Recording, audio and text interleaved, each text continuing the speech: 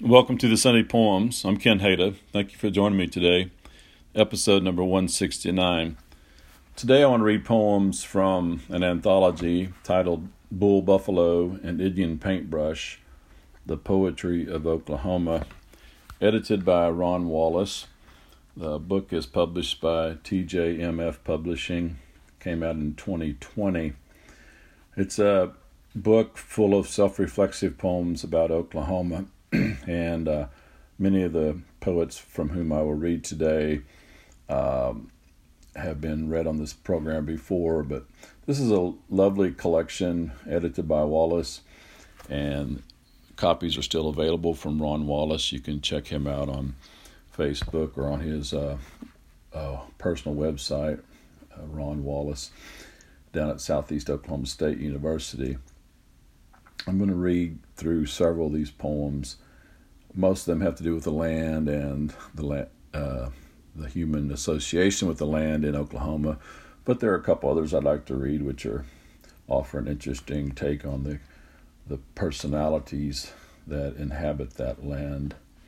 Really good poetry here. I'm going to start with a poem by Howard Starks. Howard Starks, known as the sage of Southeastern Oklahoma State University, and I think to whom this book inspired Wallace to write and to edit. His poem is titled Sunday Morning Photograph.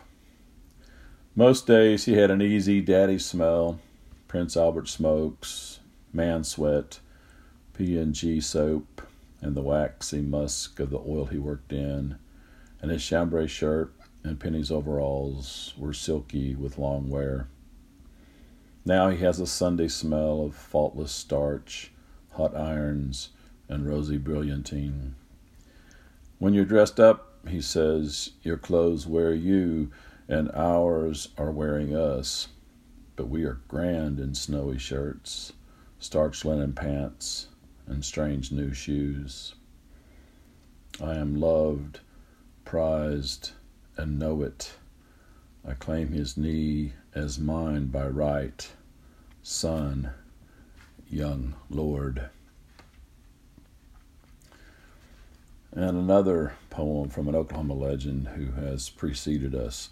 This is titled An Oklahoma Litany by Wilma Elizabeth McDaniel, the Dust Bowl poet who relocated in California, but wrote a lot about Oklahoma. Top drawers of the memory never contain any healing for me. When wounded, I always pull out the bottom drawer of my memory, the one marked Oklahoma. It holds a list of old towns with funny names and touching beauty, which I recite with reverence.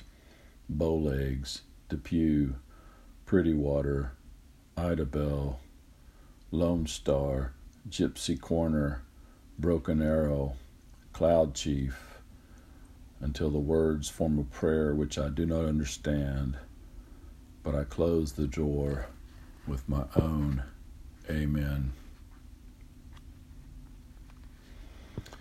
And one from N. Scott Momaday, the Dean of Native American Writing, famous for his Pulitzer Prize winning novel, Housemaid of Dawn. Here's a poem by Momaday titled simply The Land. The first person to enter upon it must have given it a name, wind-born and elemental, like summer rain. The name must have given spirit to the land, for so it is with names. Before the first people there must have been the profound isolation of night and day, the blazing shield of the sun, the darkness winnowed from the stars, the holy havoc of myth and origin, true and prophetic, and inexorable, like summer rain. What was to become of the land? What was the land to become?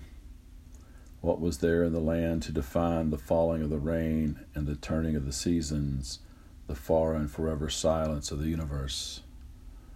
A voice, a name, words echoing their whir of wings, smelled among the clouds and sounded on the red earth in the wake of creation. A voice, a name, Oklahoma. This is Redland 4 by Carol Hamilton. Blackjack oaks go knobbing and humping eastward, recreating themselves as they go, searching out higher hills and rain beyond where the vapor trail stops the sun, captures a bit of light and makes tracks. To the west, even the scrub oak lose heart, give out to the aridity. Creekside arbors bend low in deference to the south wind. Downward off the Rockies, the state slopes from high flatlands to low mountains, a paradox. We walk tipped against the wind and the great continental fold, against the scorching and icy gales, caught in extremes. Survivors need room to move about where extinction carves out space.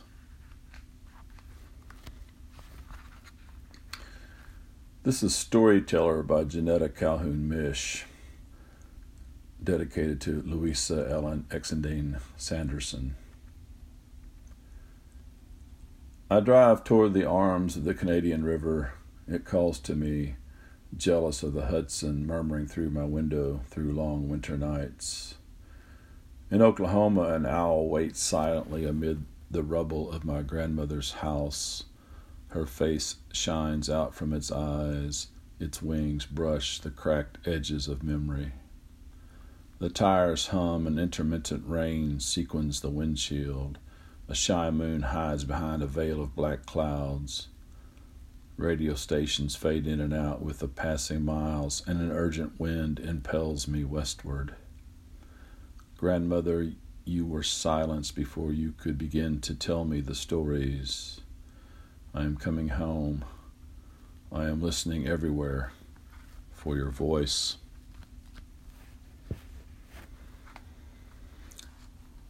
This is The Hilltop Bar by Sly Alley. It was the kind of place you could shoot a few games of pool.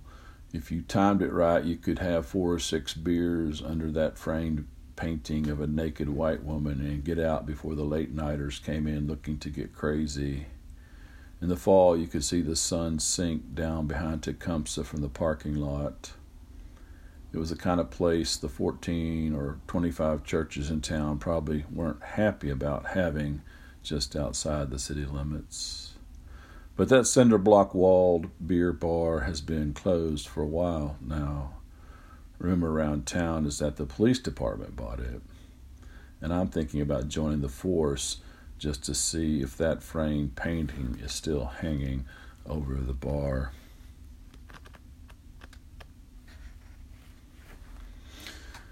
Because It's Oklahoma by Julie Chappell.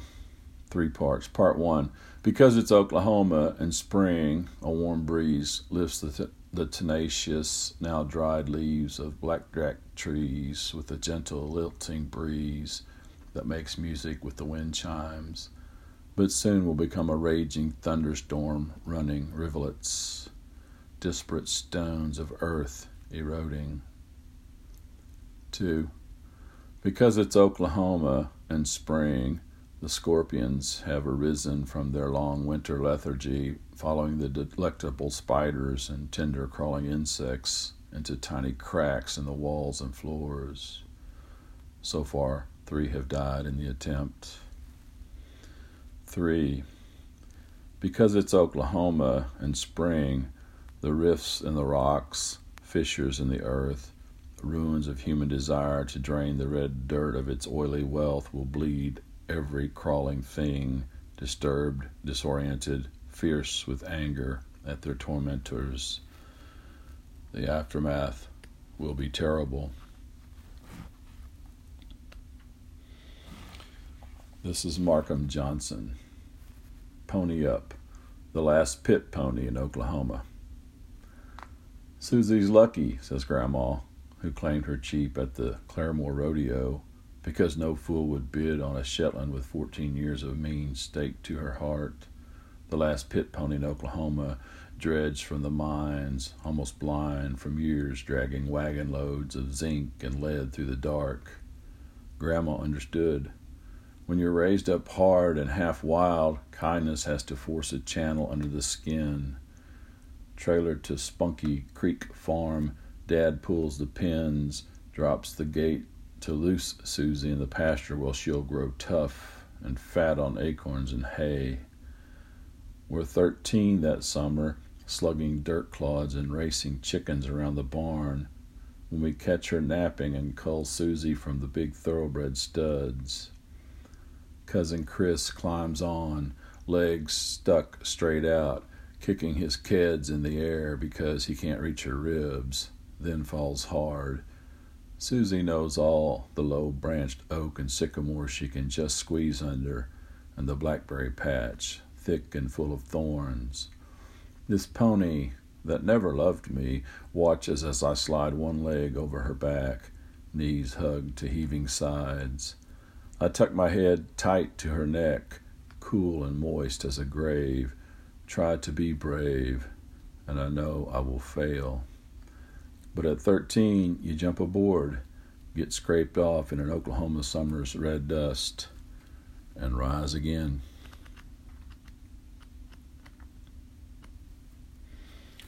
Homesteading, Randy Pruce.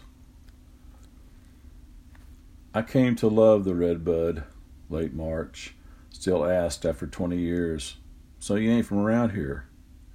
I was fixing to tell I'm absorbed the idioms and rhythms, the sound of the single finger wave and the call to Jesus meeting, the smell of barbecue, catfish frying, the balls of young cows, frog legs, a kind of football, snow, new, rain rare.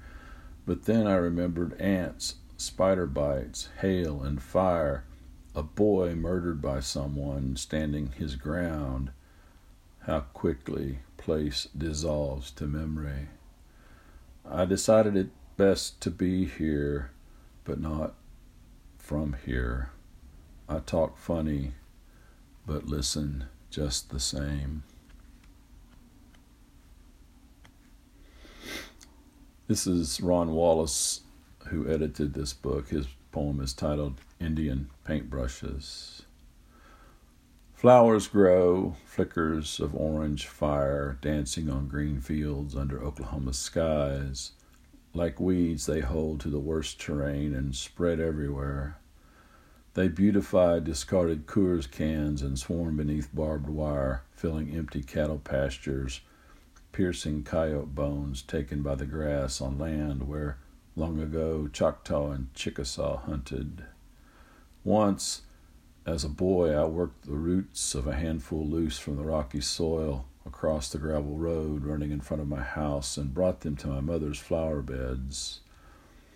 With all the care a 10-year-old could muster, I replanted the fire between the petunias and the 4 o'clocks. But there, among the tame flowers, soon they perished. They grow wild. That's just how some things are meant to be, Mama said, as she watered her carefully tended garden in the summer heat of Oklahoma. But always, without fail, before she'd go back inside, she would walk over to the edge of our yard and look across the dusty road at the fiery red-orange blanket burning and the last light of day. I'll conclude the program with my entry into this wonderful anthology. This is Cimarron.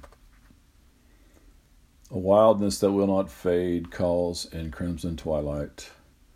Our tangled roots of dirt and desire and denial are embedded in cyclical rhythms linked to the full moon shining over Cherokee County, pulling the Cimarron River along to the Arkansas, filtering sand from clay, leaving the heron a feast, the mallard a respite. Survivors know these rhythms, these voices calling out in wild, red darkness. Well, there are a few Oklahoma poems from the anthology Bull Buffalo and Indian Paintbrush, The Poetry of Oklahoma, edited by Ron Wallace. Hope you can pick up a copy of this. The cover of the book is a wonderful bull buffalo on it, as you can imagine, bull buffalo. And, of course, I find this cover symbolic. You got the the power and the durability of this massive creature, symbol of independence and wildness and freedom. The beast matched with the beauty of the Indian paintbrush, orange aflame in the field where the buffalo stands. Also a symbol of endurance and wildness. Great art, great poems by a great number of Oklahoma poets, many others in this anthology. Hope you can get a copy. Thank you for joining me, and until next week, I'm Ken Hayda with the Sunday Poems.